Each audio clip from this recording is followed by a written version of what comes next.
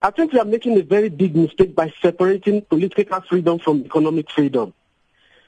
Political freedom is not separate from economic freedom. Political freedom is the vehicle. Economic freedom is our goal. So there's no way you can separate it. Now, when we achieve political freedom, instead of us driving towards our goal, which is economic freedom, we were busy sitting in the vehicle, looking at the vehicle, playing with the vehicle, stealing the tires, stealing the engines. Now we don't even have an engine. We don't even have a vehicle anymore. And therefore, now we are talking about economic freedom. That's where the problem is. They are one and the same.